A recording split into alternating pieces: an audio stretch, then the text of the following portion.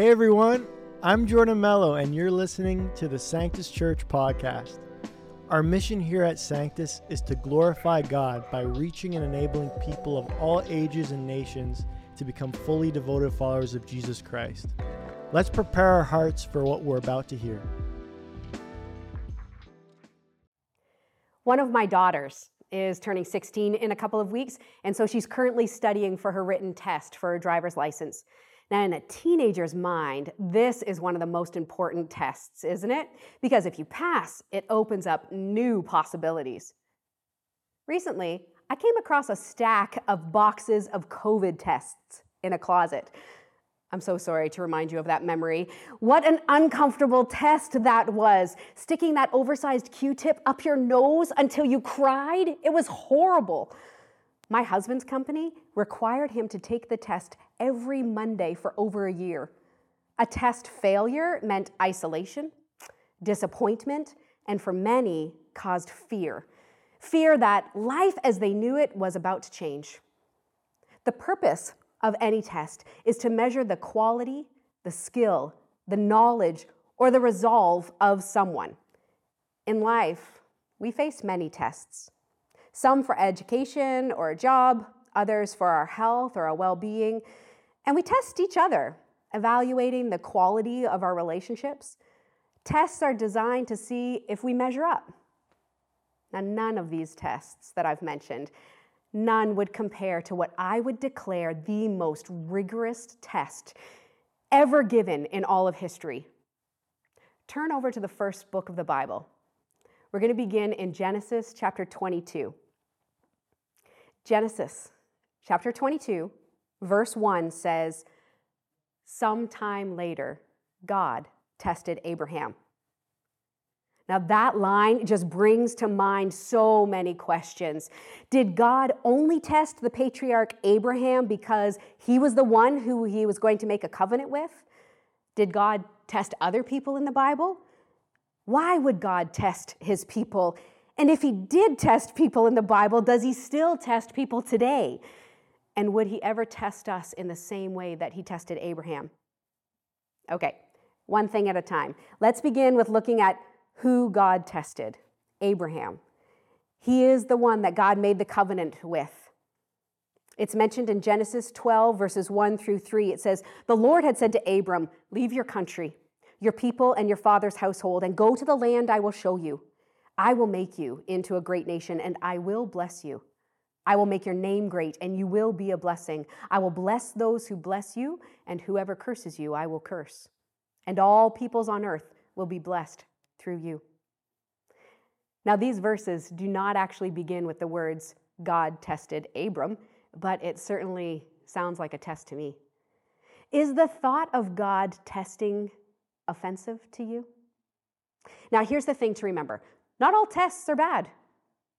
I know some of you would disagree with me on that. Many parents, teachers, and even coaches, they worry about the perils of competition. And they would rather encourage self-esteem and self-worth because everybody's got to be a winner, so prizes and ribbons for all the participants. Well, true love, we imagine, it does not challenge or judge. But that means you avoid acknowledging that every one of us falls short. See, a test could be viewed as an opportunity to prove that you're just ready to do a task. For example, here, Abram is asked to leave the land and the people that he knew and to go follow God. God was testing Abram's loyalty. We can read on and find that Abram passed this test as he packed up and he followed God. But when he feared people, the people around him, more than what he trusted God, he failed the test. And then he lied about who his wife was. But God did not give up on Abram. He had a significant role in God's plan, and God tested Abram more than once. Second question, did God test others? In Genesis chapter 2, we read about how our Creator God, he made the heavens and the earth, and then he formed man out of the dust of the earth. In chapter 2, verses 15 to 17, it says, "The Lord God placed the man in the Garden of Eden to tend and watch over it. But the Lord God warned him, 'You may freely eat the fruit of every tree in the garden, except just that one tree. the tree of knowledge of good and evil. Well, that sounds like a test to me too. See, the very first human being ever created was tested, and he failed the test. A deceptive creature tempted them to eat from the tree of knowing good and bad, but the choice was still theirs to make. The authors of the BibleProject.com described it like this. The difference between the test from God and the temptation from the enemy is that the one who is testing has your best interest in mind. See, God puts a test before humans to see if they would respond with faithfulness, or are they going to act in their own wisdom, in disobedience. This wasn't some arbitrary test conducted by a cruel God. The scene in the Garden of Eden and the choice between our own path or abundant life in God is something that all people must face. God designed humans to be co-creators, co-rulers with him. That's what it means to be bearing the image of God. And so by right then, God should test his image bearers to determine what to entrust to them. Moses, he shows up a few generations after Abraham. He led God's people from Egypt to the Promised Land. They wandered in the wilderness for 40 years. And Deuteronomy 8:2 says that God humbled them by testing them to prove their character. In Exodus 15, it says, the Lord set before them a standard to test their faithfulness to him. He wanted to measure whether or not they listened carefully to him and if they did what was right and if they obeyed. And one of the tests that was provided was he would provide manna for them to eat. And he told them, collect it every day, but not on Sundays. And those who disobeyed, they found it to be moldy and crawling with maggots. Now, we're only the second book into the Bible. We can easily answer the question, does God repeatedly test his people? Yes. Okay, let's focus again on Abraham. Lots of life experiences happen. They're all recorded about Abraham's life. And specifically in chapter 15, we read about how Abraham reminded God that he remained childless, to which God made a promise to him.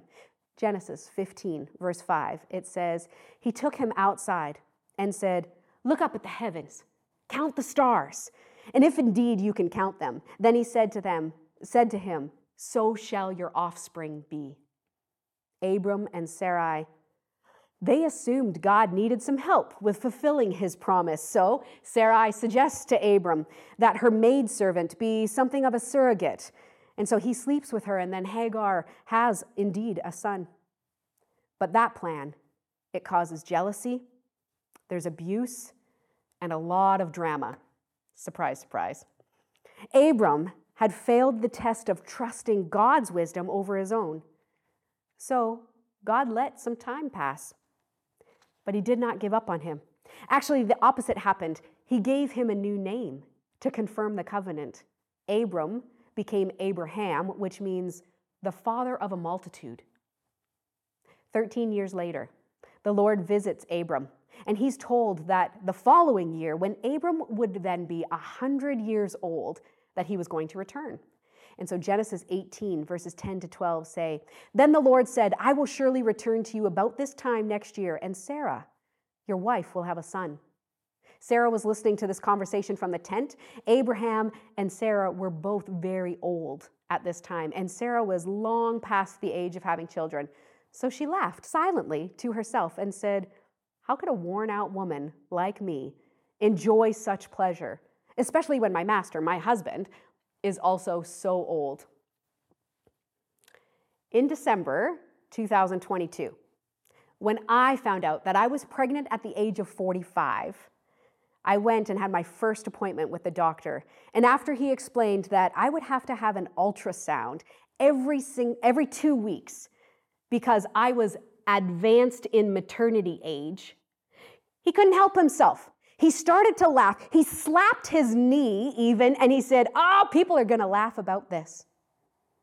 Now, I know that 45 is, of course, not 90, so maybe I shouldn't be comparing my story to Sarah, but I experienced the laughs. Genesis 21, verses 1 through 3, it says, the Lord kept his word, did for Sarah exactly what he promised. She became pregnant. She gave birth to a son for Abraham in his old age, and this happened at just the time God said it would. And Abraham named their son Isaac. Verses 6-7 says, "And Sarah declared, 'God has brought me laughter. All who hear about this will laugh with me.' Who would have said to Abraham that Sarah would nurse a baby, yet I have given Abraham a son in his old age?" When Sarah laughed, the Lord responded with, "Is anything too hard for the Lord?" And he proved it isn't. God was faithful to keep his promise to Abraham. He gave him a son. Isaac was growing up. And with all of that backstory in mind, we come to our text. If you've been flipping around, go back to Genesis 22. Verse 1, again, it says, "Sometime later, God tested Abraham." Notice, God tested, not Satan, not Abraham himself, but God, Elohim, the creator of life. This verse clearly makes the point that what follows is divine testing. It's not a demonic temptation. Genesis 22, verse 1 continues. It says, "Abraham," God called. "Yes," he replied, "here I am." See, Abraham's relationship with the Lord has strengthened over his 100+ years. He knows God's power and God's ability to do the impossible, so he responds when he's called upon. Verse 2, "Take your son, your only son, yes, Isaac, whom you love so much." Abraham's first son, Ishmael, he was not an offspring of the promise. And the clarification that God gives, he's gradually intensifying terms he uses. It makes it undeniably clear to Abraham that it's Isaac God is speaking about, the son Abraham and Sarah had waited years for. "Take Isaac, go to the land of Moriah." Now, the land of Moriah, it's a significant place, and we're going to talk about that in just a few minutes. Verse 2 continues, "Go and sacrifice him as a burnt offering on one of the mountains that I will show you." Now, technically, any offering burned over an altar was a burnt offering. But in more specific terms, the burnt offering was the complete destruction of the animal, up in smoke. It was a sacrifice of general atonement. It's an acknowledgement of the sin nature and a request for renewed relationship with God. Now, notice here, Abraham did not verbally object to God's command. This is evidence that child sacrifice as a mode of worship was acceptable in that time among the neighboring peoples and the cults. And I suspect that Abraham would not have known that his God was against human sacrifice. Now, later on, when Moses wrote the law, it became very clear, Leviticus 18 and chapter 20, that lists the command very specifically, "You shall not give your child by fire to Molech." But the people, they did not always obey. And Josiah in 2 Kings 23, he had to purge this practice from his people. It's easy for me to sit back and say, "That's disgusting." But back then, they seemed to need the prophet Micah to clarify. And he did. Micah chapter 6, verse 7-8, it says, "Should we sacrifice our firstborn children to pay for our sins? No, O people, the Lord has told you what is good. And this is what he requires of you, to do what is right, to love mercy, and to walk humbly with your God." Now, I heard this account of Abraham as a child. And so I've known the outcome of this story for a long time. And when you know the ending of something, it just makes the beginning a little bit easier to stomach. But I don't want to jump there because Abraham did not have that luxury. And for him, this test was real. And unlike us, he did not know that it was a test. Verse 3 tells us that Abraham got up early the next morning. It's possible that because of the incredible obedience of Abraham, he was up early and without delay, he was just willing to do whatever God asked. Now, my education is in counseling, and I usually try to anticipate the situation and anticipate how a situation has made someone feel so that I can empathize with them. And I struggle to believe that Abraham jumped out of bed, just feeling ready for what he was about to do. See, that type of thinking denies Abraham's humanness. I believe that's more likely that Abraham, he couldn't sleep. So he was just up already. And as each moment passed, he was tormented with the confusion and the pain of thinking about what God had asked of him. And similar to Genesis chapter 12, when God made a covenant with Abraham, once again in Genesis 22, Abraham is told to leave his family, go to the land that God would show him. With what is being asked of him to do, I'm certain he had to just get away from his family because he knew that with what was happening, and if he had told them what was happening, they would have tried to stop him. There is no way he told Sarah.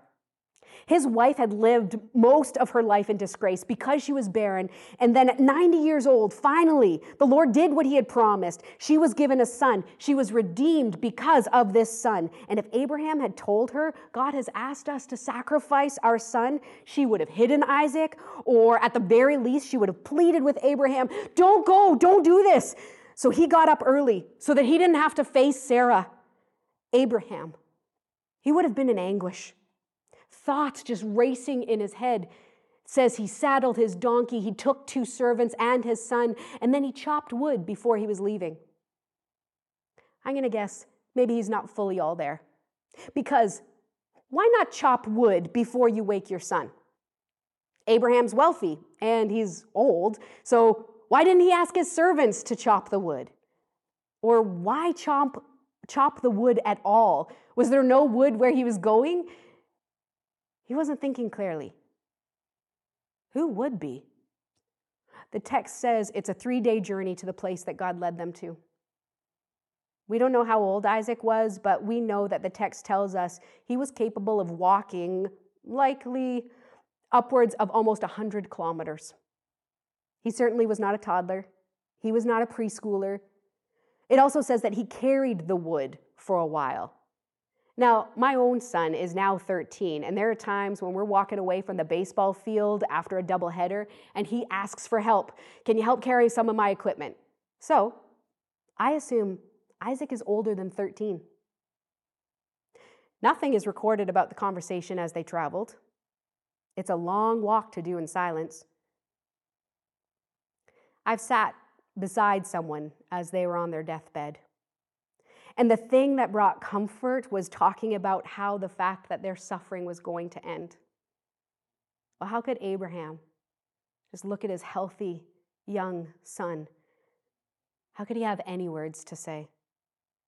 The only thing he would have been thinking about is what's going to happen when they arrive at the place where God had told him to go. We thank God for our friends and our family members who can help us carry our burdens.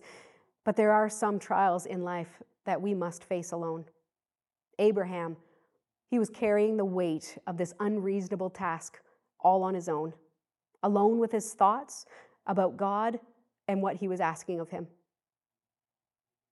After C.S. Lewis's wife died from cancer, he wrote about his grief and how it forced him to assess his understanding of God and his relationship with him. He writes this: bridge players tell me that there must be some money on the game or else people won't take it seriously. Apparently it's like that. Your bid for God or no God, for a good God or the cosmic sadist, for eternal life or a non-entity will not be serious if nothing much is staked on it. And you will never discover how serious it was until the stakes are raised horribly high, until you find that you're playing not for counters or for sixpences, but for every penny you have in the world. Nothing less will shake a man, or at any rate, a man like me, out of his merely verbal thinking and his merely notional beliefs. He has to be knocked silly before he comes to his senses, and only torture will bring out the truth. It's a life and death test. And even that did not pull Abraham away from God, but it actually further developed his trust in God. Last week, Pastor Sam mentioned if we try to run away from a difficult situation, we'll probably meet the same problems in the new place and still have to solve them. He said, because the heart of every problem is the problem in the heart. Abraham was well aware that God would continue to test him. And I'm guessing he was tired of failing tests. Abram had been asked to sacrifice his son. And of course, wouldn't that actually prevent God from keeping his promise? To make Abraham the father of nations through Isaac? Well, he did not need to know how God would fulfill his promise. He simply needed to trust that he would. In moments like this, people should focus on the promises and recount the times in life where God has previously showed up and showed off. I wish Abraham had the Psalm 77 available to him to read while he walked. The psalmist writes this, Psalm 77, I cry out to God. When I was in deep trouble, you didn't let me sleep. I'm too distressed even to pray. And I said, this is my fate. The Most High has turned his hand against me. But then, I recall all you have done. O Lord, I remember your wonderful deeds of long ago. They are constantly in my thoughts. I cannot stop thinking about your mighty works. O God, your ways are holy. Is there any God as mighty as you? You are the God of great wonders. You demonstrate your awesome power among the nations, and by your strong arm, you redeemed your people. When we are tested, and when it becomes more than we can handle, because we feel forsaken by God, that is when we must remember what he has done and who he is. That is when worship is most difficult, but most important. They arrive at the land of Moriah. Mount Moriah is in Jerusalem.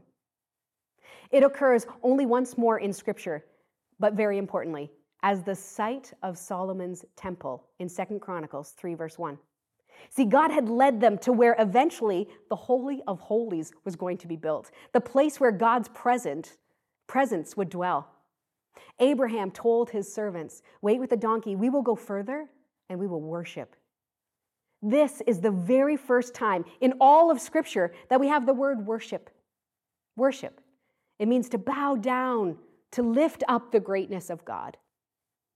Abraham was to worship God at around the very place where God's people would later gather together in the temple to worship for years to come. And Abraham told his servants, we will worship there, and then we will come right back. Some say maybe he was being deceptive. I'm not sure what else he could have said. Hebrews 11 understood his words to be a powerful illustration of Abraham's faith that God was going to resurrect Isaac. And they walked on together. Then, Genesis 22, verses 6 through 8, says, Abraham placed the wood for the burnt offering on Isaac's shoulders, while he himself carried the fire and the knife. As the two of them walked on together, Isaac turned to Abraham and said, Father. Yes, my son, Abraham replied. We have the fire and the wood, the boy said, but where's the sheep for the burnt offering? God will provide a sheep for the burnt offering, my son, Abraham answered, and then they both walked on together. Okay, the author just leaves so much up to our imagination, doesn't he?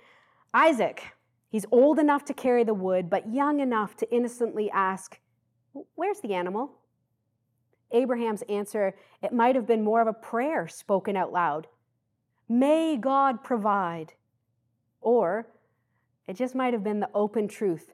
God will provide the burnt offering, remove the comma, my son.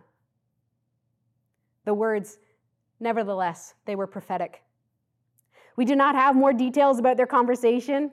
Was Isaac naive, and was he just trusting, or did he actually realize what was happening?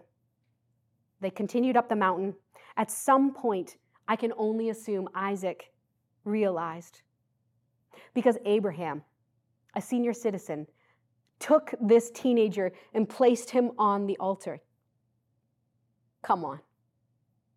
Isaac submitted to offering himself as a sacrifice. Genesis 22, verses 10 to 11, and Abraham picked up the knife to kill his son as a sacrifice. And at that moment, the angel of the Lord called to him from heaven, Abraham, Abraham. Why is it that God waits until the very last moment? Maybe you found that in your own life. You've prayed for something, you've exhausted all options, and it seems completely impossible. And that's when God shows up, just in the nick of time. Well, he alone gets the glory that way. We're not able to take the credit. He is the waymaker. Those are the times usually when people start to take notice. That is when they start to believe he is who he says he is. Notice the urgency by calling him twice. Abraham, Abraham. Yes, Abraham replied, here I am. Genesis 22, verse 12. Don't lay a hand on the boy, the angel said. Do not hurt him in any way, for now I know that you truly fear God. You've not withheld from me even your son, your only son. It's revealed to Abraham that this was a test. Abraham truly feared the Lord. Many Bible verses mention the fear of the Lord. Now, it's not suggesting that we should be scared of God, thinking, he's going to strike me with lightning at any moment. No. Those who do not know God, they might be afraid of judgment, of eternal death. However, for the believer, the fear of the Lord is reverent submission that leads to obedience. It's tied to loving and to serving him. 2 summers ago, I was on sabbatical, and I decided to spend some time studying the topic of the fear of the Lord. I was telling my parents what I had been reading, and my son, who was also there, he spoke up and he said, the fear of the Lord should not lead us away from him, but instead closer to him. Wise words out of the mouth of a child. Here's the reason why he was right. God is holy, and he hates sin. So if we hate sin, we will draw closer together. But do we hate sin? In the book, When People Are Big and God is Small, Edward Welch, he wrote, we're more concerned about looking stupid, that's the fear of people, than we are about acting sinfully. That's the fear of God. As a church, we call ourselves sanctus. That is Latin for holy. God is holy, and since we are not fully yet, we will fear the Lord. Psalm 34, verse 9 says, fear the Lord, you his godly people, for those who fear him will have all they need. Abraham knew he was complete in God. There he was, leaning over his son with a knife when God provides.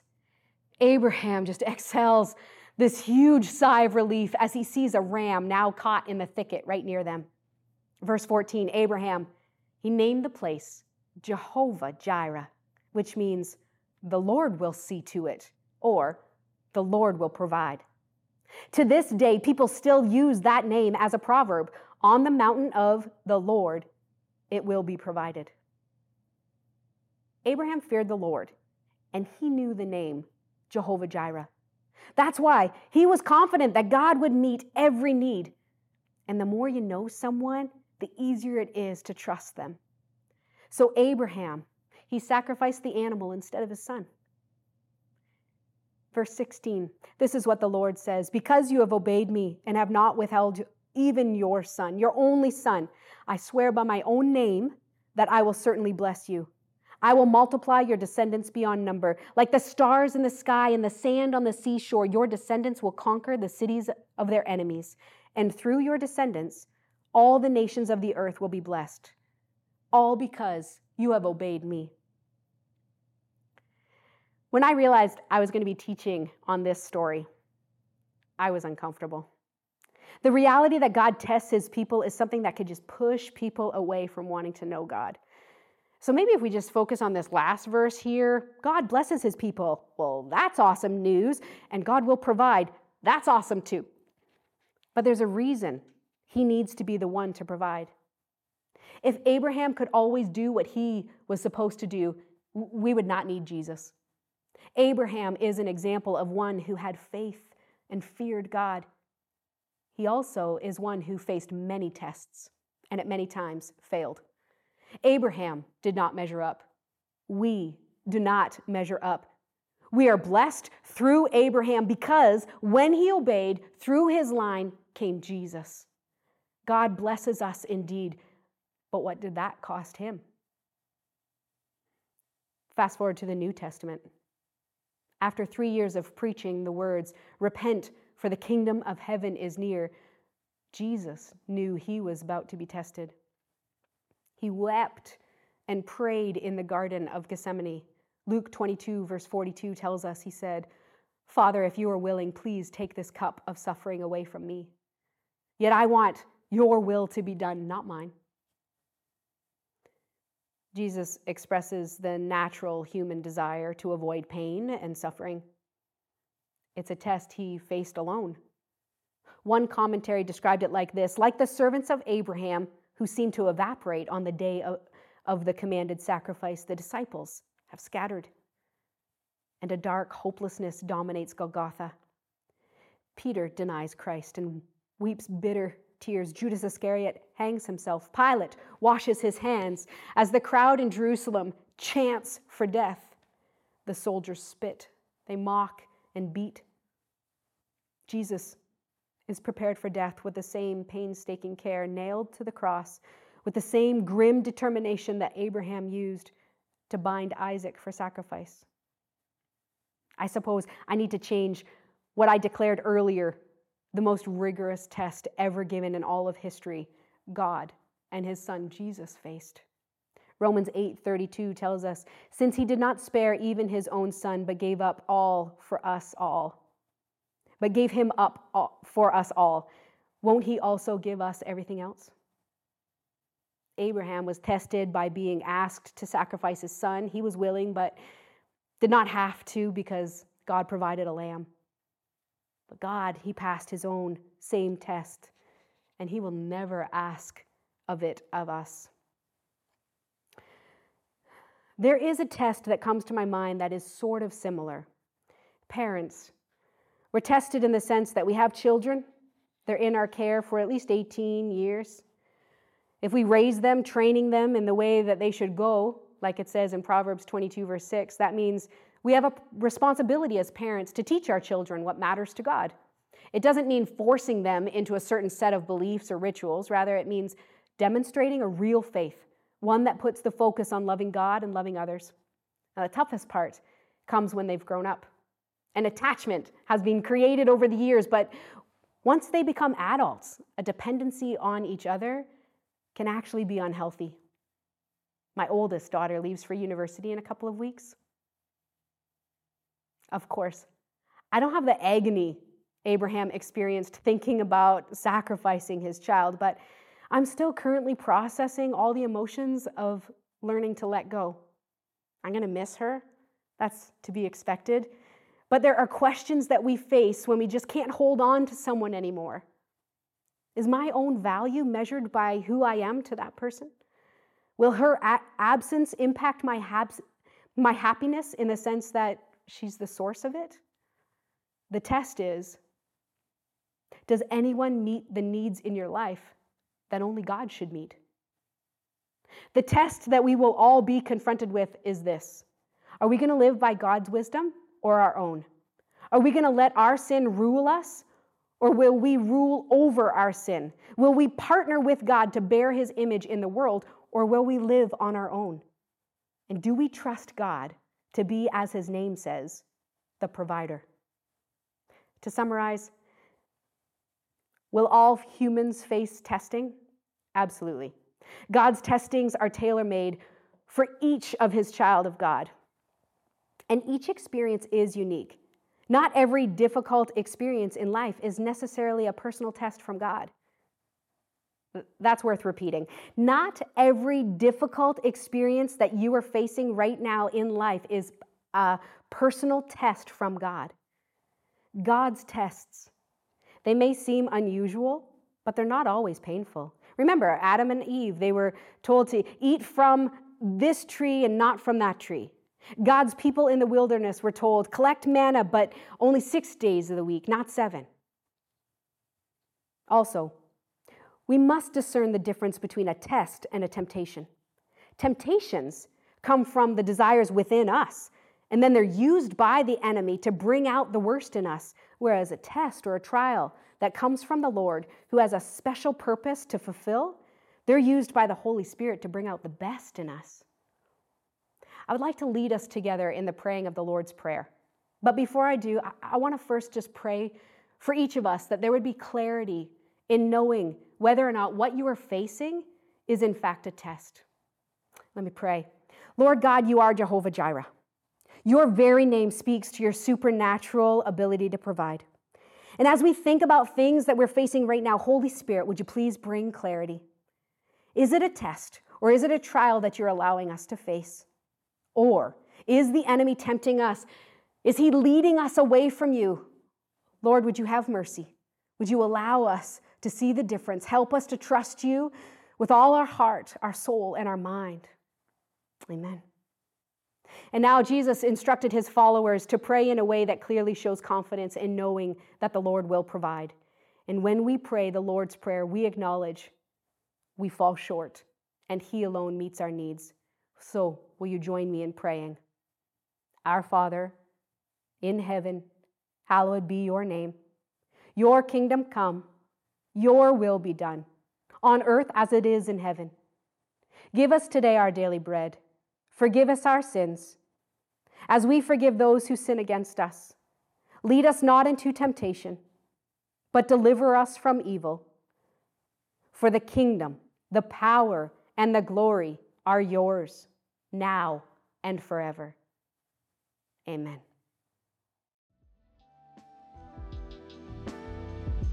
Thank you so much for listening.